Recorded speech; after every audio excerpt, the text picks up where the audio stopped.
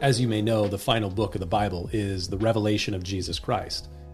Many times people refer to it as Revelations. Sometimes you'll see it entitled as the Apocalypse because the Greek word translated revelation is apocalypsis. But it is the revelation of Jesus Christ. I actually think one of the best illustrations of a revelation is a Christmas gift. While it's wrapped, it is a mystery. And the things having to do with the second coming of Christ and the end of all things would be a mystery to us if they weren't revealed, if there wasn't a revelation of these things. So the book is an unwrapping of the mysteries surrounding the return of Christ to this world. At his first coming, which we celebrate with Christmas every single year, Jesus came to disclose and to reveal the glory of God's grace and truth.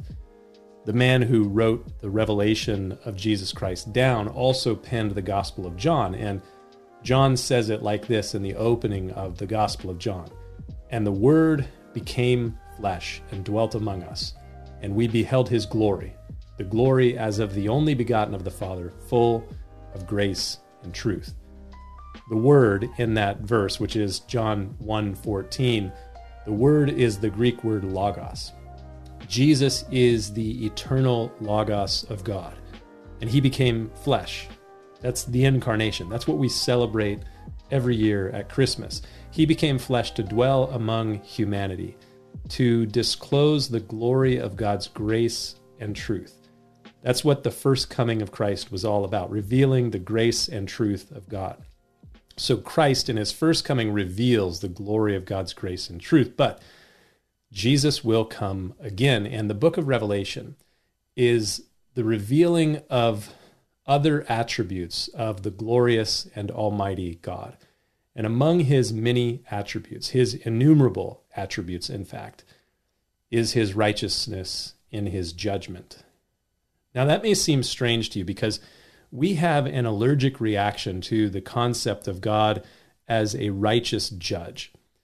But I want to suggest to you that the revelation of God's wrath upon injustice, unrighteousness, iniquity, transgression, and sin is righteous, and it brings him glory. Again, that may seem strange and out of place to you, but if it does seem strange and out of place to you, your aversion to God's righteous judgment only proves that you've lived a pretty good life.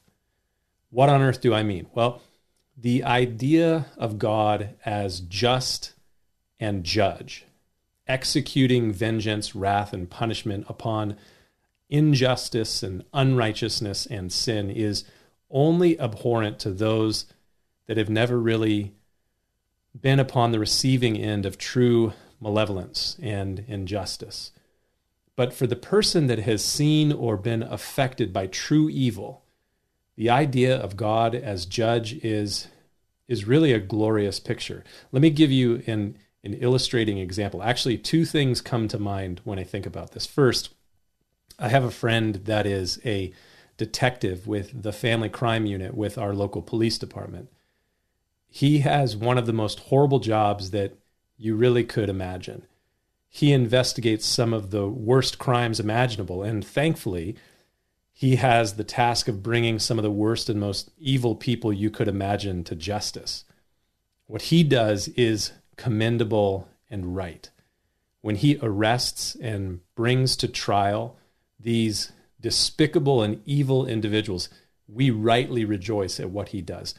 He is a believer in Almighty God, and I can tell you that he rejoices in the reality that God will ultimately execute judgment upon those that are never brought to justice by the authorities of this world. There will be a revelation of God's wrath. The second picture that comes to my mind, twice I've had the heavy experience of visiting Yad Vashem. Yad Vashem is the Holocaust Museum in Jerusalem. It is an incredibly sobering reminder of the wickedness that exists in this awesomely fallen world. You cannot see sheer evil like that which is displayed through the Holocaust and not hope for a just revelation of the wrath of Almighty God, especially when you realize that There have been and there will continue to be horrible evils carried out by wicked individuals that will receive no punishment by the authorities of this world. There will be a revelation of God's righteous wrath. Revelation 16:5 says, "You are righteous, O Lord, the one who was and who is and who shall be, because you have judged these things." God is righteous in his judgment. The unrepentant wickedness of man will not go without punishment. God will give them what they deserve. Lord God Almighty, true and righteous are your judgments, says Revelation 16. So the next time that you think God's judgment seems wrong, just know that your feeling of injustice as it relates to the justice of Almighty God is only proof that you've lived a pretty easy life. The idea of hell that makes many postmodern, post-Christian Westerners cringe is the hope and joy of oppressed peoples throughout the world and throughout history. Something to think about. We'll see you next time.